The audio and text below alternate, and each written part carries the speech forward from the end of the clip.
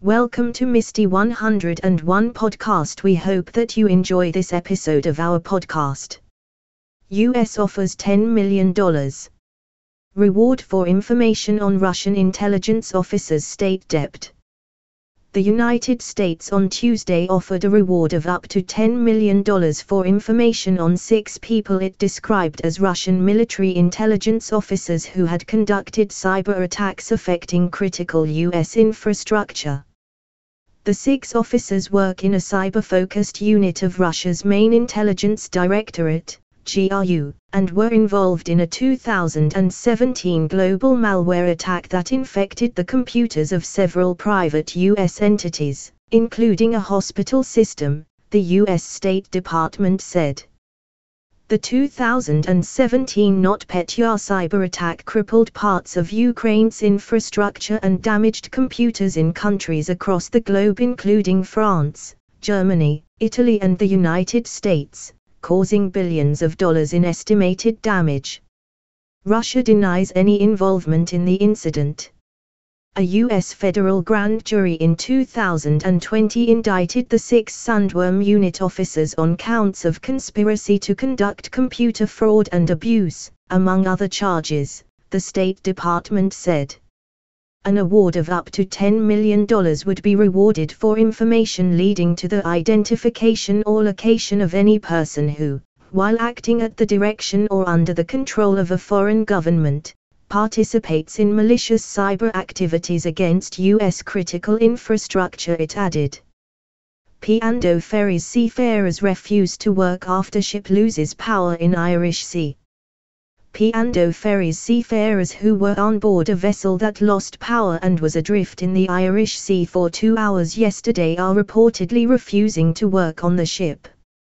Some agency workers have asked maritime unions for advice about terminating their contracts, reports The Times.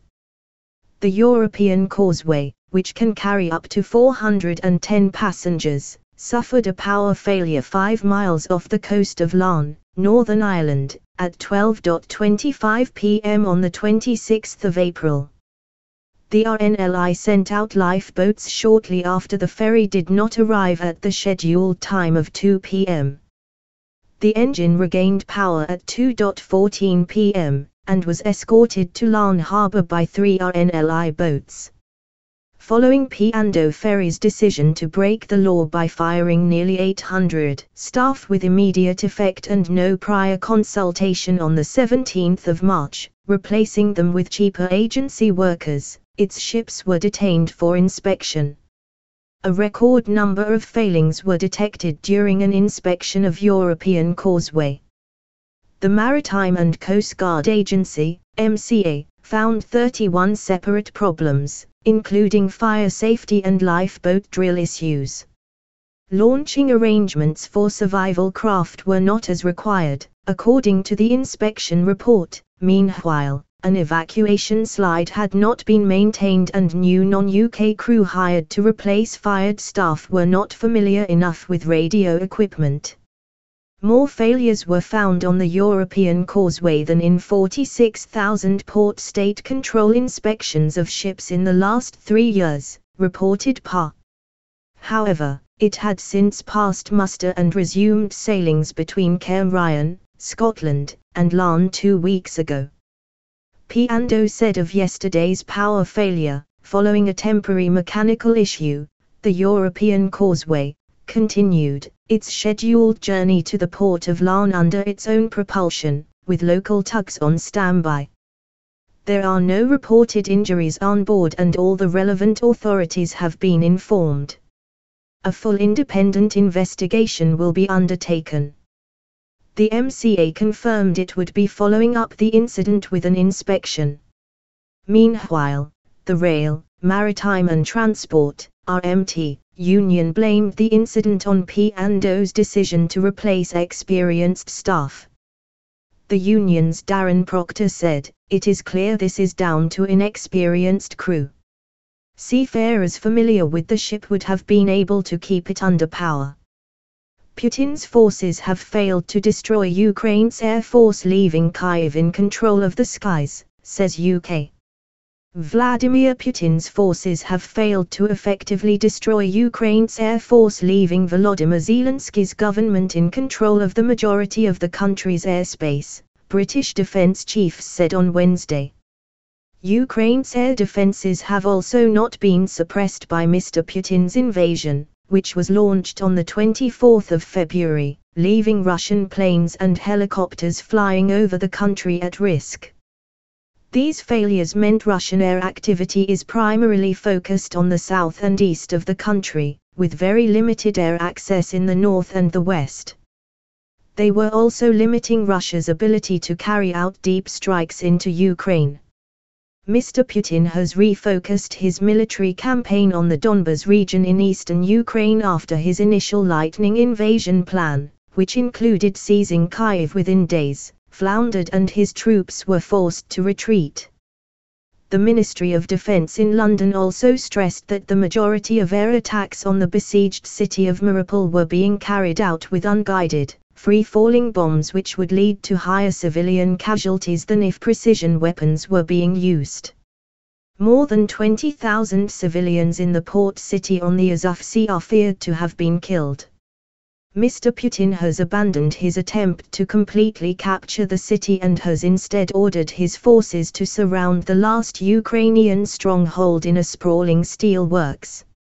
In its latest intelligence briefing, Britain's Ministry of Defense said, Ukraine retains control over the majority of its airspace.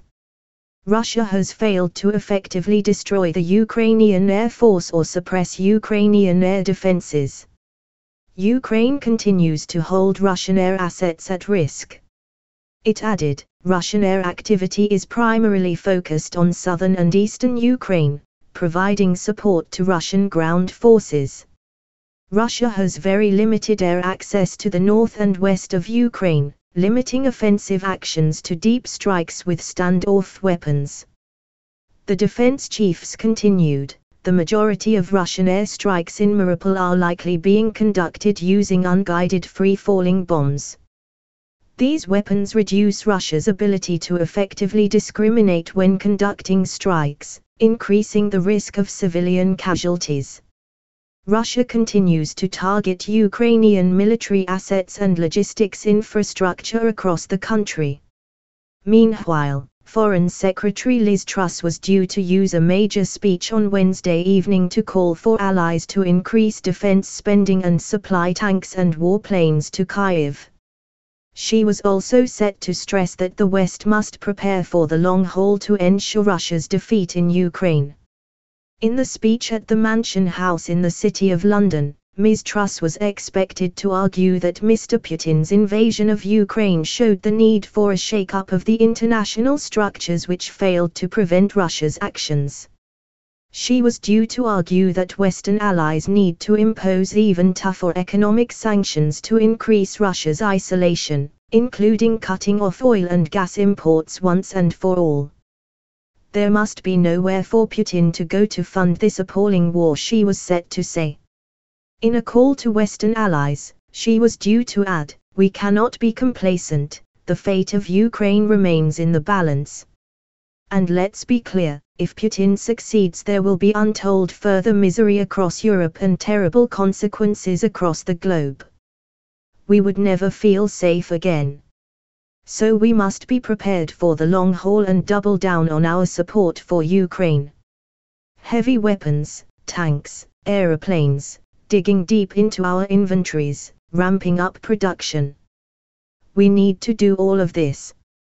Mr. Putin's foreign minister, Sergei Lavrov, has warned that weapons supplied by Western countries will be a legitimate target, and NATO has effectively entered into a war with Russia through proxies. Boris Johnson, however, has insisted the UK and other sympathetic countries would continue to provide Kyiv with intelligence sharing, training and NATO-grade weaponry. In an interview on Tuesday with Talk TV, he indicated he would be happy to see the Ukrainians use UK-made armaments to strike targets inside Russia. They are being attacked from within Russia territory. They have a right to protect and defend themselves, he said. He also dismissed reports that further defeats for Russian forces could see a frustrated Mr. Putin resort to using low-yield tactical nuclear weapons against Ukraine. Given the massive Russian backing for what he is doing, given the apparent obliviousness of the Russian media about what is really happening in Ukraine, the paradox is that Putin has far more political space to back down, to withdraw, he said. Earlier, in the Commons, Armed Forces Minister James Heappey said Britain would provide the Ukrainians with longer-range Brimstone ground attack missiles in the next few weeks. The UK was one of just 8 NATO members to meet the alliance's goal of spending at least 2% of gross domestic product, a measure of the size of the economy, on defence in 2021. Germany evicting Afghan refugees to accommodate people fleeing Ukraine. Germany has displaced Afghan refugees from government accommodation to make way for Ukrainians fleeing Russia's invasion, according to reports. Hundreds of Afghan families are being evicted in Berlin to create space for incoming refugees fleeing Ukraine, Foreign Policy reported. The German government justified it by saying that Afghans were being removed from arrival centers designed for short-term stays. However, activists said that some refugees had been evicted from the accommodation they had lived in for years. The evictions purposefully weren't publicized, said Tarik Alaos, a board member of the Berlin Refugee Council. Some people had lived in their homes for years and were ripped out of their social structures, including children who were moved to locations far from their respective schools. Few people's living conditions improved, but most were afraid to speak up, afraid it could impact their immigration status, Mr. Alaos told Foreign Policy, explaining that around 10 residences had been emptied in Berlin. Berlin's Senate Department for Integration, Labor and Social Services, which oversees the housing of refugees, said that the decision was based on operationally necessary and difficult considerations and that there was no alternative because Ukrainians, including many women with children, needed a roof over their heads and a bed. We regret that this caused additional hardships to the Afghan families, and that the affected people had to move out of their familiar surroundings and now possibly have to keep up with their social connections with great difficulty, said Stefan Strauss, the department's press secretary. Mr. Strauss said Berlin had a total of 83 different accommodations for refugees, already housing some 22,000 people, but that arriving Ukrainians needed to be consolidated to a few defined arrival centers to simplify processing. Evicted Afghans were given other permanent accommodation of equivalent quality, excluding shared bathrooms and kitchens, he added. Mr. Alaos of the Berlin Refugee Council said that although the fault is not with the Ukrainian refugees, there was a difference between how they have been treated compared to Afghans fleeing home. The last months showed that different treatment of refugees is possible, and this needs to be systematically anchored in our society, Mr. Alaos said. More than 160,000 Ukrainian refugees have been officially registered in Germany, but their real numbers are thought to be much higher as Ukrainians can enter Germany without visas and there are no thorough controls along the Polish-German border. Berlin has become the main gateway for tens of thousands of refugees, with around 7,500 arriving at the train station every day after the invasion began on the 24th of February. Because city officials were initially slow to react to the massive influx, thousands of volunteers have stepped up to help cater to refugees. In the last 10 years, around 630,000 Afghans applied for asylum in EU countries, with some of the highest figures in Germany, while in 2015 the nation agreed to take in 500,000 Syrian refugees a year. Restaurant workers sacked after complaining kitchen was too hot.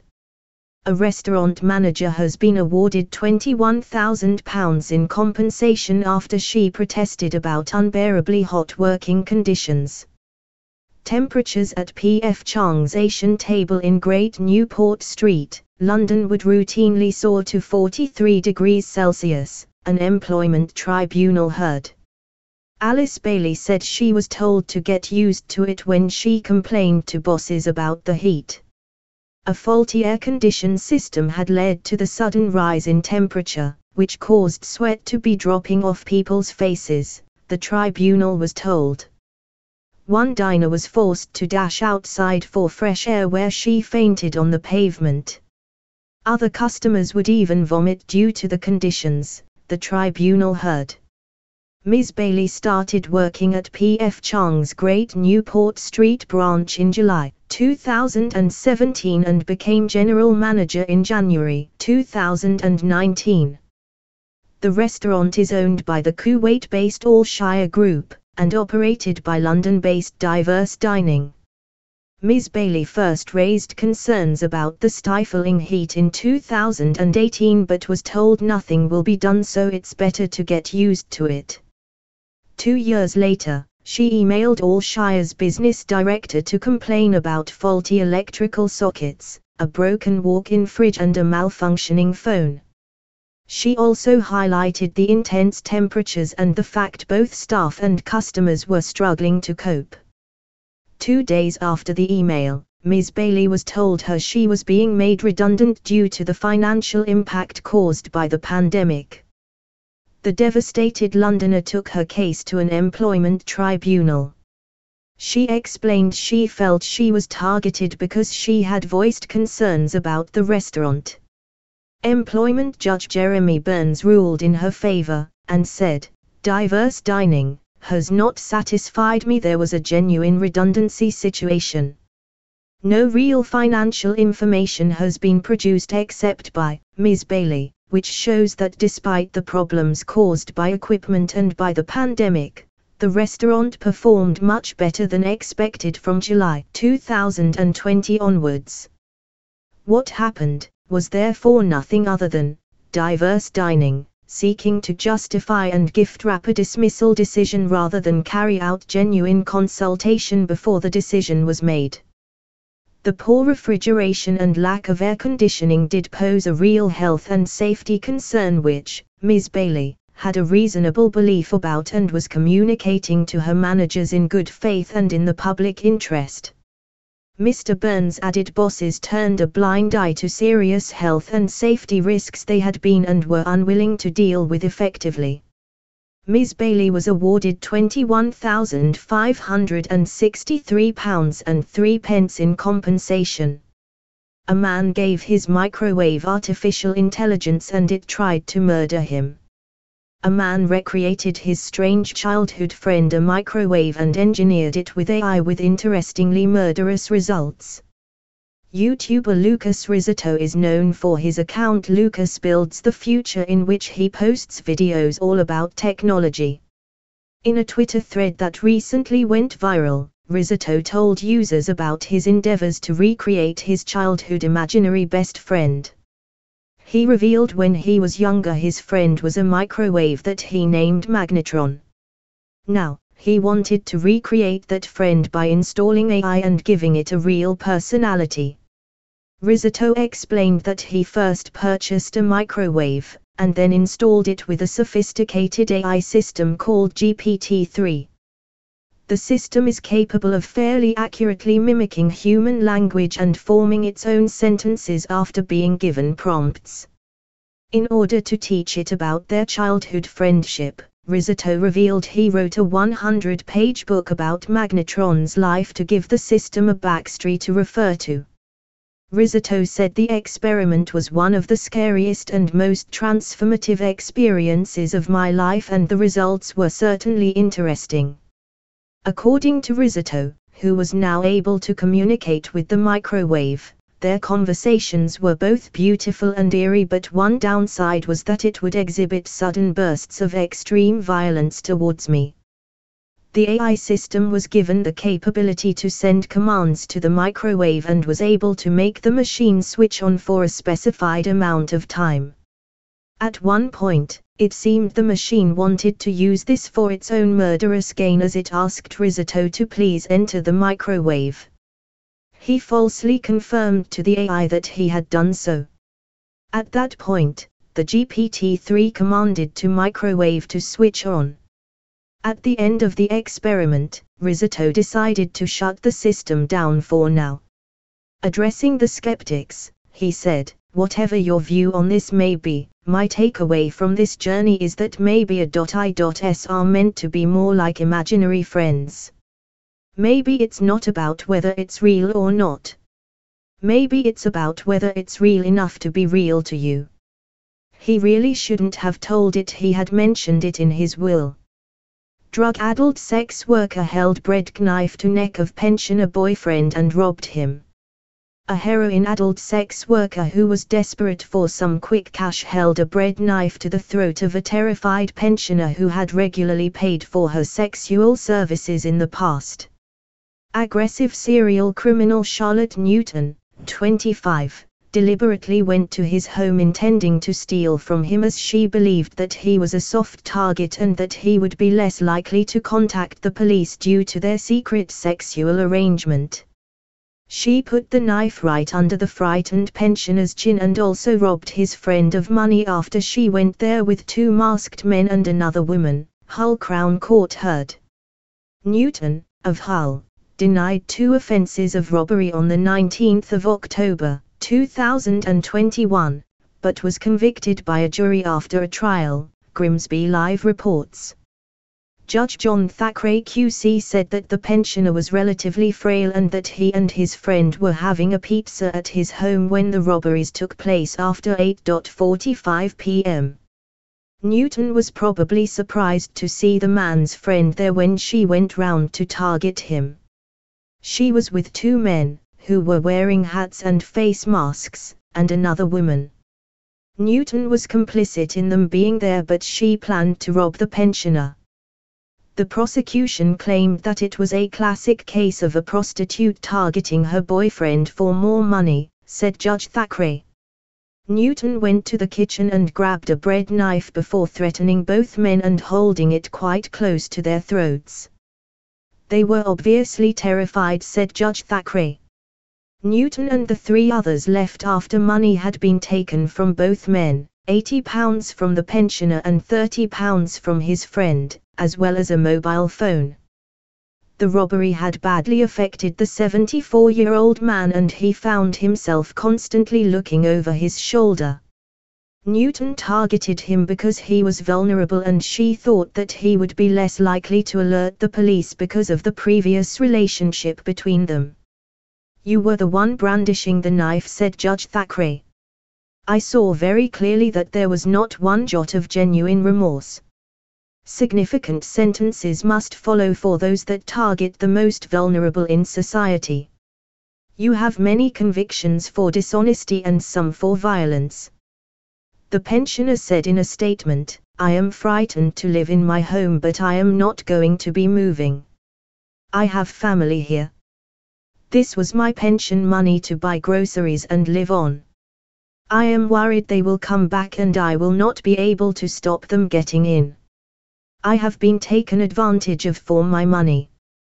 I was helping Charlotte out, but she is not taking advantage of me to get money in this way." The other man said that he had been left scared to walk back to his home. "I am scared for my own personal safety," he said. Newton claimed during her defense evidence that she knew the pensioner and that she had received a lot more than £2,000 from him in the past. "He paid me for sex acts," she claimed. He had sometimes loaned her money. She claimed that she went to the man's home and he let her in. The man's friend was there. "I asked if he wanted any services and he said yes," claimed Newton. The man offered her money, but she claimed that, all of a sudden, 2 men burst in and one of them went straight to the kitchen and picked up a knife. She claimed that she asked the other man, "What the F** are you doing?" because she cared about the pensioner. "I felt awful," she claimed. Newton claimed that, After the men fled from the property, she stayed for a few minutes and told the pensioner, "I'm so sorry," before leaving. She later told police, "I had no involvement in this." Judge Thackeray said, "The jury quite rightly saw through that." She admitted, however, that she had a heroin addiction at the time of the robberies and needed money for that.